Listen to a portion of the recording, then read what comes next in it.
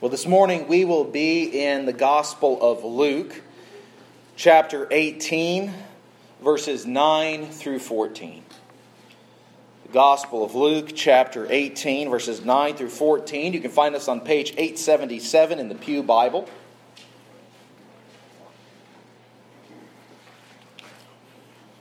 I'll be reading from the English Standard Version. Hear the word of the Lord. Jesus also told this parable to some who trusted in themselves that they were righteous and treated others with contempt. Two men went up into the temple to pray, one a Pharisee and the other a tax collector. The Pharisee, standing by himself, prayed thus: God, I thank you that I am not like other men, extortioners, unjust, adulterers, or even like this tax collector. I fast twice a week. I give tithes of all that I get. But the tax collector, standing far off, would not even lift his eyes to heaven, but beat his breast, saying, God, be merciful to me, a sinner. I tell you, this man went down to his house justified rather than the other.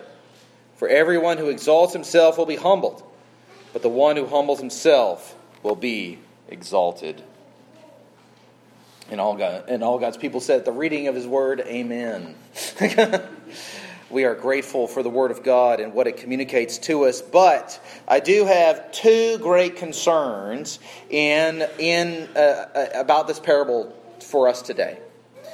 Two obstacles that could prevent us from receiving the truth of Jesus' words. The first obstacle would be our familiarity with this parable. This is one of my favorite parables in the Gospels. It may be one of your favorite parables, right? And that's kind of an issue because we like this parable. It doesn't bother us, but it actually should bother us a little bit. This may reveal that we don't quite understand the meaning of this parable, of what it's actually trying to communicate. And secondly, in connection with this, we may not understand it truly because we don't quite understand the characters involved in the parable. And so, we have been taught, conditioned in the church, and not, and understandably so, that we are not supposed to like Pharisees. And tax collectors, while they may have done some bad things, we kind of root for them because they're the underdogs, they're the outcasts. It's a very American thing to root for the underdog and the outcasts, right? And so that's when we hear this parable, we instinctively we get mad at the Pharisee, and our sympathies lie with the tax collector. But these things actually prevent us from feeling the sting of this parable. And so I'm going to retell the parable to you. I'm going to reinterpret the parable.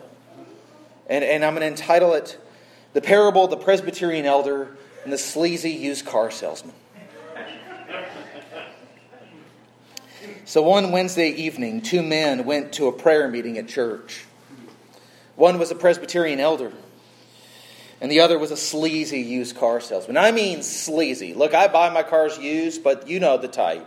All right, these are the kind of car lots that prey on the poor, and they jack up high interest rates so that way they can get somebody and they can squeeze some payments out of them before they repo the car and they go off to some other sucker.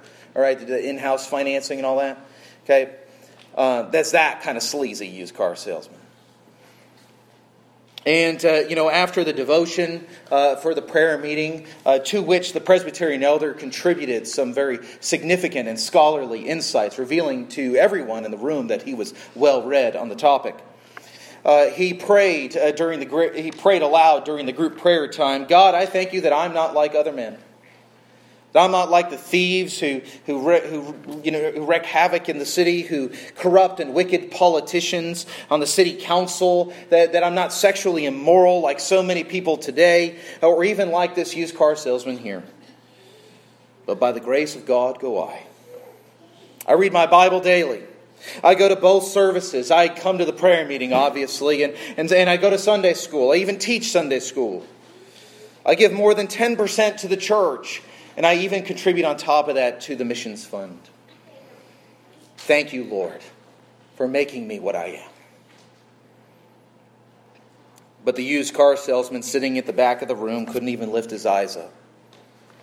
He was filled with anguish and guilt over the pain that he had caused others due to his underhanded dealings.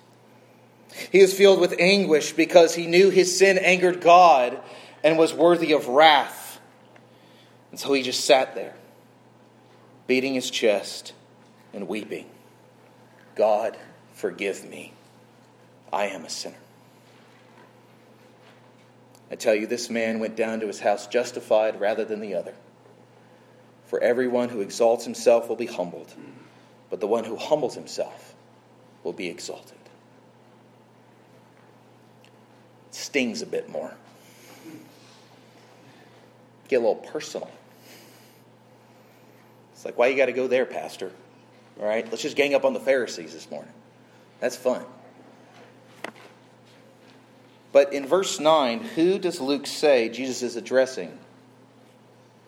Not tax collectors, not sleazy used car salesmen. He is addressing those who trust in themselves that they're righteous. He's talking to Pharisees. He's talking to Presbyterians, Baptists, Methodists. We're Presbyterian church, so we're talking about Presbyterians.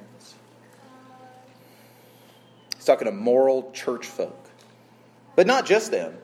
Jesus is talking to all who trust in themselves, who look to themselves and say, but based on my life, I know that I am righteous and God is on my team.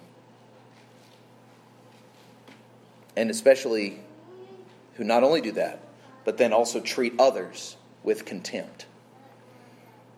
And what does Jesus have to say to us?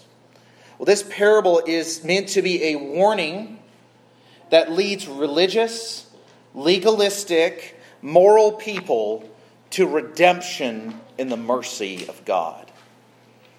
In these two men, Jesus presents the pictures, first of self-righteousness that deceives, and then of the absolute dependence that redeems. And we're going to look at each one of those this morning.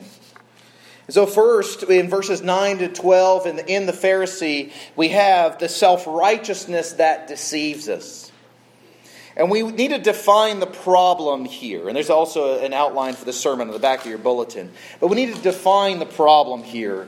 And the problem here is not poor form in prayer or someone just being really rude at church to a visitor.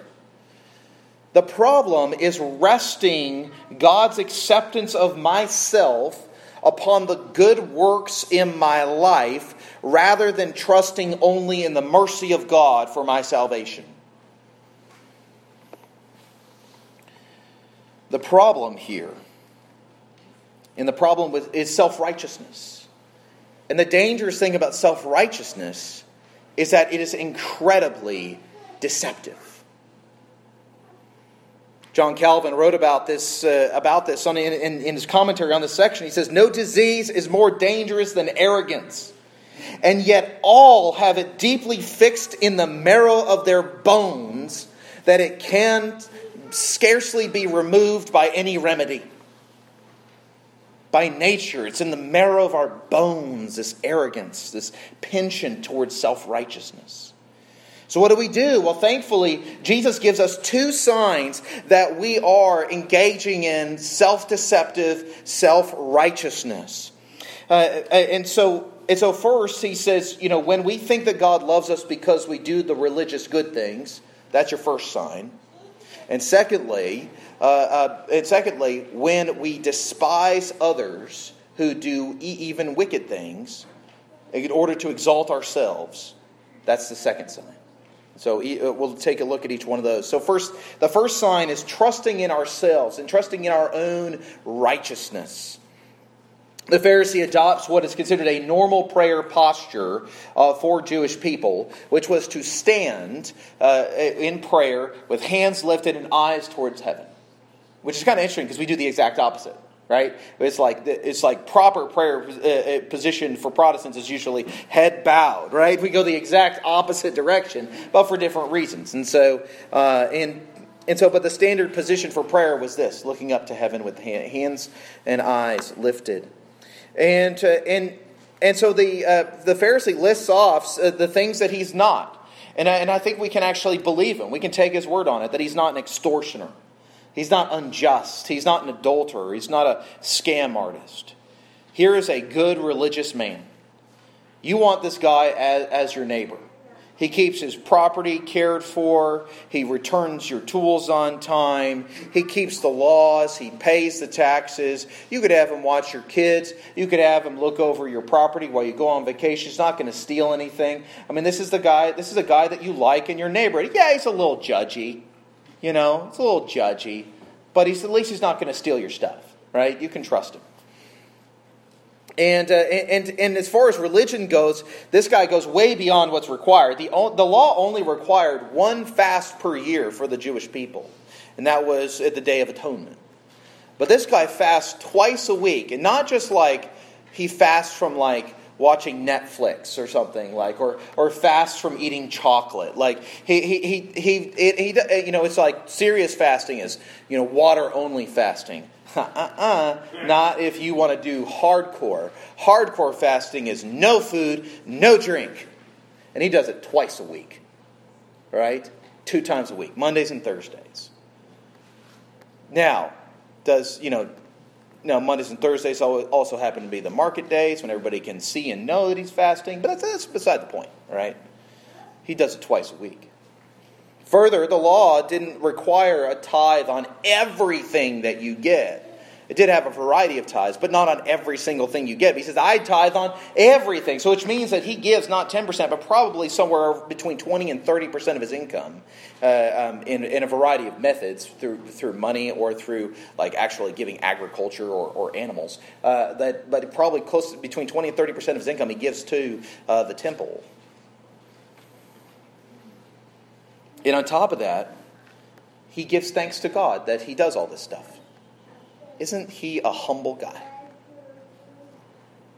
This is why self-righteousness is so insidious. It dresses up in all the right clothes to sneak into the party. To understand the problem here, we need to consider the logic of the Apostle Paul's letter to the Ephesians, chapter 2. In chapter 2 in Ephesians, Paul begins by outlining that we are establishing the fact that we are dead, all of us, in our trespasses. Dead. What do dead people do? Nothing. They lie there. They're dead, right? They can't do anything. But we who were dead in our trespasses have been made alive in Christ, in the mercy and love of God, by faith, and thus we now belong to the Lord. And after we have been made alive, we were once dead, now we're alive in Christ, in the love of God. After that, we are now considered the workmanship of God to do good works that God planned in advance for us to do. But notice, do the good works come prior to being made alive or after? After, right?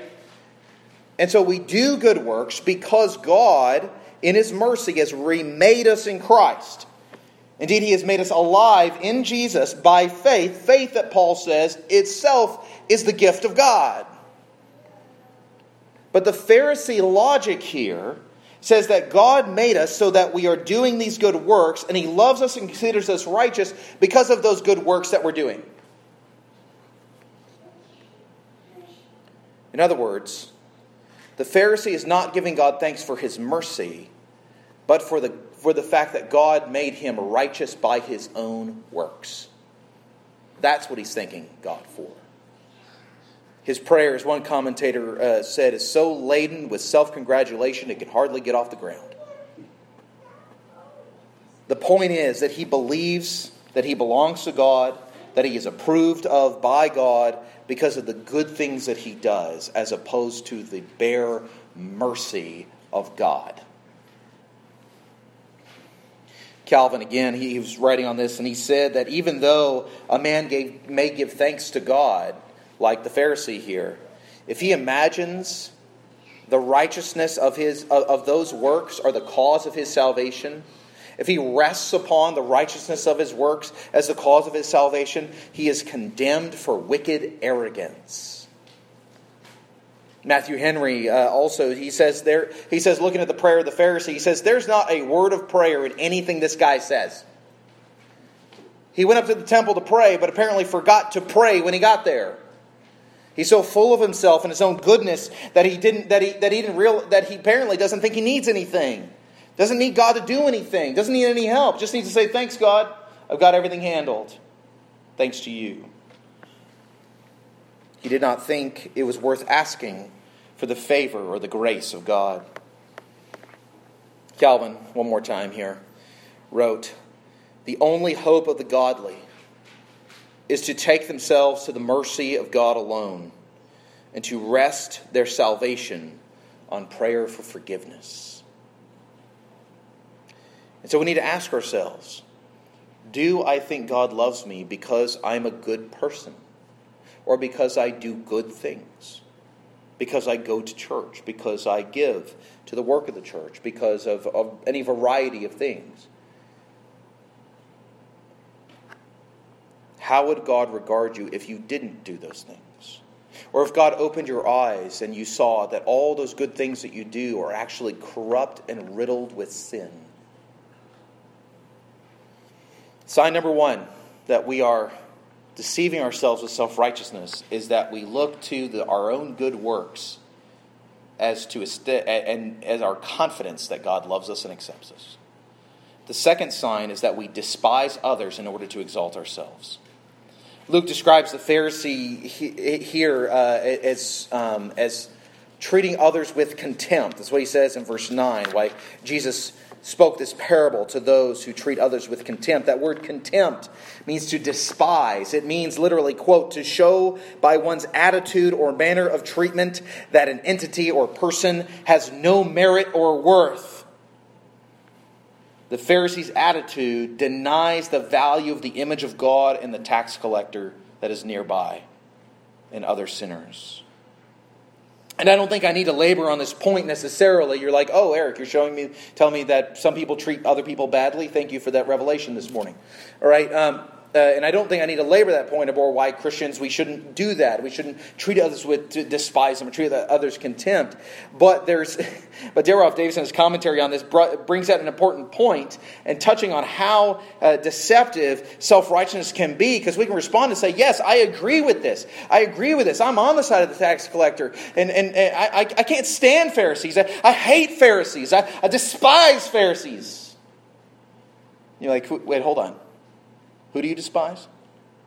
Who do you treat with contempt now? The Pharisees. So we can be self-righteous in our hatred of Pharisees. We can be self-righteous in our hatred of the self-righteous. That's how wonderfully self-deceptive and foolish self-righteousness can be.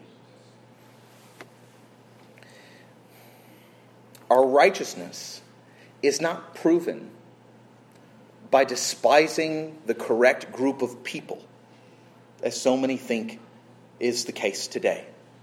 As long as I hate the right group of people, I am a good person. I'm on the right side.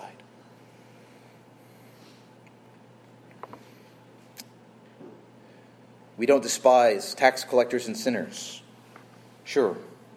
But who do we despise? Who do we treat as if they have no value in the sight of God? It is, we have the whole trans ideology, things like that, and don't agree with any of it. Okay, but I just saw that someone that was a male who transitioned to a female, and it was on the cover of a flight attendant magazine. Celebrated all this stuff like that. Killed himself. Okay, I don't have to support that to say that is a tragedy, and for my heart to break for that person and for his family, right? I can still hate the ideology. I can push back against it. I can say this is a great evil and wickedness that's doing lots of damage, but I don't need to despise people in order to do it. Does God authorize us to despise others? The Pharisee is doing all the right things externally. He's just missing one thing. Love. Love for God and love for his neighbor. And as the Apostle Paul teaches us in 1 Corinthians 13, that even if we possess all the gifts, if we do all the works, if we even give up our bodies as martyrs, as to be sacrificed and burned for the sake of the gospel, if we don't have love, then we are simply noisy gongs and clanging cymbals. And that's all that Pharisee is doing in the temple in Jesus' parable. It's a lot of clanging and a lot of ringing of noisy gong. So we have to ask ourselves, how much clanging do we hear in the church? How much clanging do we hear in our own lives, in our own opinions and estimates of ourselves? This is serious business. Because Jesus shows us in this parable just what is at stake here if we are completely self-deceived. If we have a whole culture where self-righteousness is the order of the day. And it is missing the gospel itself. It is being justified in the sight of God. And Jesus shows us that no amount of good works can justify us in God's sight now or ever. And so we move here from the self-righteousness that deceives to the absolute dependence that redeems in verses 13 and 14. And there's three things we need to see here. First, in the tax collector, we see a humble honesty. A humble honesty with ourselves. The tax collector, we need to understand, is not noble. He is not a good man. You know, sometimes someone might get frustrated here at this point and respond and say, okay, well, so it doesn't matter how I live? I work really hard to be a moral person, to be a good person, to do the right thing. So I can just be immoral, I can just do what the tax collector does and just rip people off or whatever, it doesn't matter? No, that's not what it's saying. That's not what Jesus is saying either. The key here is that the tax collector knows who he is. He knows that he's not a good man. He declares clearly that there is something wrong with him. He is a sinner. And that's not a good thing. He has transgressed the law of God. He has defrauded his neighbor. He's done great evil in the sight of God. And there were arrogant tax collectors who trusted in their authority and power to rob their neighbors and console their consciousness by paying their conscience off with worldly comfort that they bought with their ill-gotten gains. Because they would collect taxes on behalf of the Roman Empire from their Jewish brothers and sisters. But they would say, okay, well, the bill is $100, but you got to pay $150, and they would pocket the $50. And the Romans didn't care as long as they got their money. So they didn't care how much it was. But by the conviction of the Spirit, this man has been brought to see his great evil before the Lord. He has a great sense of his unworthiness. He is in anguish over the evil of his sin. He knows exactly what he is. The Pharisee, however, does not. He doesn't see his own sin. The Pharisee is deluded into thinking that God enables him to be a good person and thus accepts him because he is a good person. Just look at my works. And so if we are to avoid the deception of self-righteousness, we must have an accurate picture of who we are as sinners. That, as Paul says in Ephesians chapter 2, we are by nature children of wrath, sons and daughters of disobedience, each of us preferring to go our own way. And it's possible for Christians to forget this. That for once, we started out as the tax collectors rejoicing because we were brought in by the mercy of God. But over time, we became the self-satisfied Pharisee, looking to our good works and going, yeah, that's why God loves me, because I turned it around. I grabbed those bootstraps and I yanked hard and I became a good person. That's why God loves me. Now, God's people are sinners, but who have been declared saints, who he regards as saints, as holy, set apart for him. But our sainthood does not derive from our inner righteousness. It comes from the righteousness of Christ. Where God says, in my mercy, I'm going to treat you as if you are as pure as him. And so this brings us to a humble honesty about who we are. And that we have joy and never a reason to boast in our own righteousness. That's what Paul says in Philippians 3, isn't it? He says, I've got more reason than anybody to boast in my works. But I am ditching it all. Why? Because I need a righteousness that comes not by the law, but the righteousness that comes by faith in Christ. Because that is the only righteousness that will save. It's the only righteousness that will bring glory. And so we are brought from a humble honesty to a definitive dependence upon the mercy of God.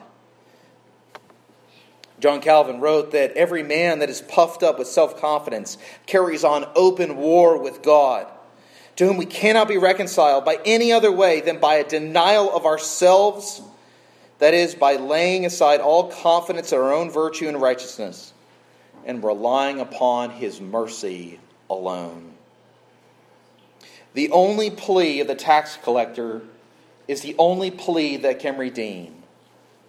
God, be merciful. Not God, look to these good things that I did, but God, be merciful. I am a sinner. The mercy of God justifies His people now and forever. You know, a biblical picture of the healthy church. When we think about the church and kind of what does a healthy church look like? Often a biblical picture we come up with is a tree producing fruit. And that's really helpful. And I think that's a good, accurate picture. The fruit would essentially be the good works that are being produced, fruit of the Spirit that are coming out, and that's good. But the fruit is not why the tree is healthy. The fruit is evidence of health. For the fruit to produce out of the tree, you need things that the tree cannot provide for itself. It needs sunlight. It needs nourishing soil. It needs water. Likewise, it is the mercy of God apprehended by faith and the power of the Holy Spirit apart from our works that produces the spiritual fruit in the people of God. We do all the things that God has planned in advance for us to do. All the good works that He has planned, absolutely. But God does not accept us because of those good works. But He receives us because of His mercy alone. It is the mercy of God through and through, all the way into glory. And this brings us finally to the moral we need to memorize. Jesus reveals that the Pharisees' prayer that elevated his good works to the ground as the grounds of his justification in the sight of God is just self-exaltation. That's all it was. It was just prayer grandstanding. And we all know we've been in the prayer meetings when there's a way to gossip in prayer, right? We all know that one where he's like, well, I can't say this not in prayer or else it'll be gossip. But if I say it in prayer, it's authorized gossip, right? Oh, Lord, pray for so-and-so because their alcoholism and blah, blah, blah. They don't want anybody to know, but you know, Lord, and that kind of thing. It's like, okay, no, don't do that. But here's another version of it. There's no way to brag. He says, don't exalt yourself because of your good works, because the Pharisee will be humbled in the end, ultimately. If the Pharisee does look to his works alone, never trust in Christ, at the end of the day, he's going to see that he is standing on a foundation of sand and ash. And he's going to lose everything. As one commentator wrote, the Pharisee's trouble is not that he is not far enough along on the road, is that he is on the wrong road altogether. He is not on the narrow path. He is on the wide and broad path that leads to destruction. Jesus says the one who humbles himself will be exalted. The one who knows who he is and humbles himself under God's hand, he will be exalted. But even there we have to be careful. Even there we have to be careful. So I mentioned this on Wednesday night at our small group. But before he died, Johnny Cash did a very strange thing. He did a cover of a song by the band 9 Inch Nails, an alternative rock band that was known for very dark and tortured songs. And the song he covered was a song called Hurt, and which originally, when it was written by the lead singer of the band, Trent Reznor, was a song about struggles with drug addiction. But Johnny, who was at first actually reluctant to cover the song, but his agent pressed him, said, this is going to be a really good song for you to do. And so he did, and he put his own spin on it. And here is the man who was one of the most famous and successful music artists ever, Johnny Cash. And he published a music video that goes along with this. And this turned out to be the last song and video that he published before he died. And I'm going to give you the refrain of the song. What have I become, my sweetest friend? Everyone I know goes away in the end. You could have it all, my empire of dirt. I will let you down. I will make you hurt. Here is a man at the end of his life whose wife has died, and who's looking back, and in the music video you can see there's broken golden records on the ground. It's just he's pouring wine out over this feast, this rotting feast, and says, "You can take it, you can have all this." And so here's a man he's no longer buying the what fame and celebrity is selling, and he's humbling himself. He gets it. Isn't that what Jesus is talking about? Well, sort of. But then you come to the end of the song. If I could start again, 1,000,000 miles away, I would keep myself. I would find a way. And there it is. Self-righteousness comes back in. This determination to save ourselves by our own effort. If I could just get enough chances, if I could get enough, just far enough away from the mess I've made, if I could just have enough time to give enough effort, I would find a way to save myself. And Jesus says, no, it's not going to happen. The Bible says, the history of humanity says, Jesus says, our own lives reveal, we cannot save ourselves. We won't find a way. At least not in us.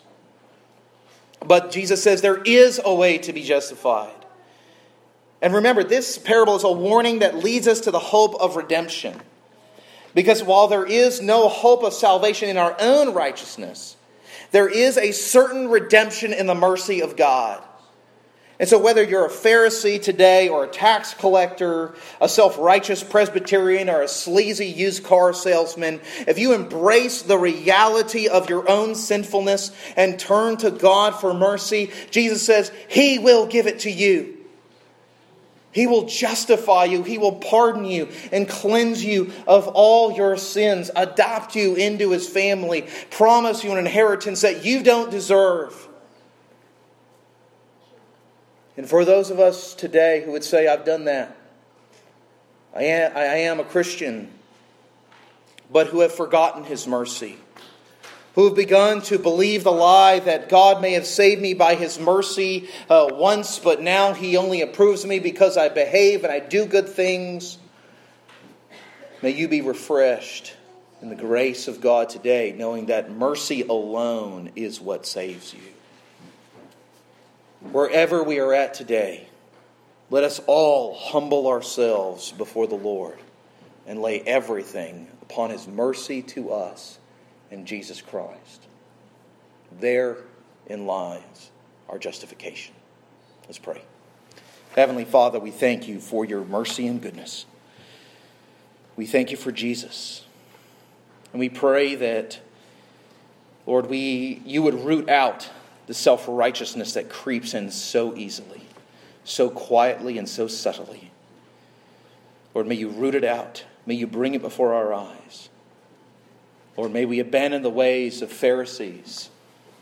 May we embrace the humility and the desperate, needy dependence of tax collectors and sinners as we lift up our hands in need, because we come empty-handed to You. And may You fill us with Your mercy and grace and goodness in Your Son, Jesus. We know that You will, for Your Son has promised, Your word promises, and You will fulfill your gospel promises of grace. And we pray this in Jesus' wonderful name. Amen.